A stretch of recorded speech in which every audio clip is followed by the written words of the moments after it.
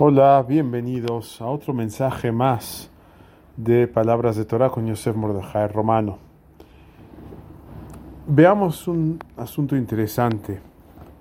Cuando Abraham Avinu estaba pasando por la tierra de los Pelishtim, se llevaron a su esposa, a Sarai Menú, y el rey quiso casarse con ella.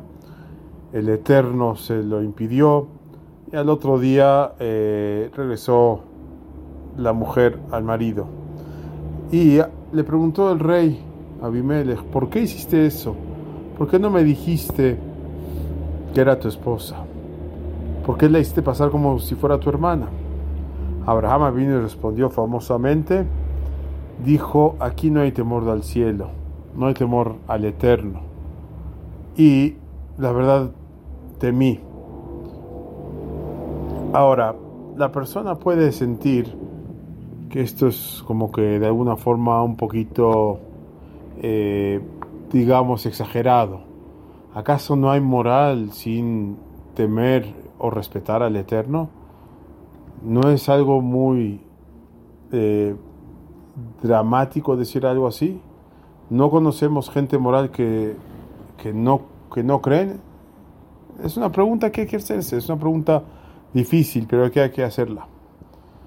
Me gustaría compartir dos ejemplos recientes de esta contemporáneos, digamos, de esta época. Cuando el presidente anterior de Siria falleció y tomó su hijo el poder, la gente se había alegrado porque decían que era un moderado.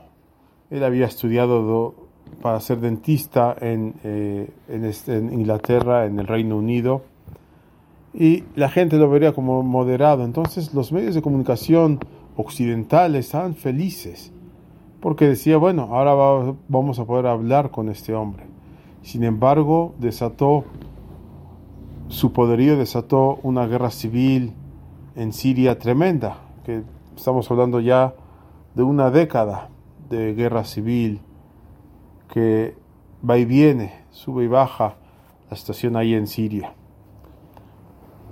Entonces es un hombre educado en el occidente, en el Reino Unido, y la persona diría, bueno, estamos a salvo con una persona que se educó en el mundo occidental.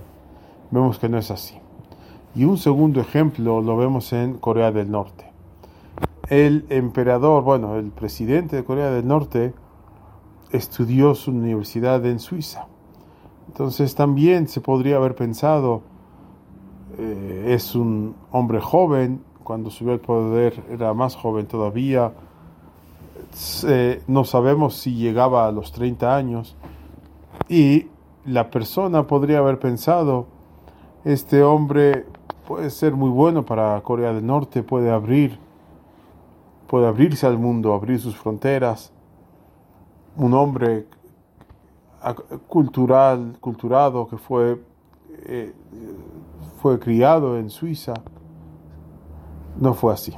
Lamentablemente sabemos que el presidente de Corea del Norte no es un hombre bondadoso.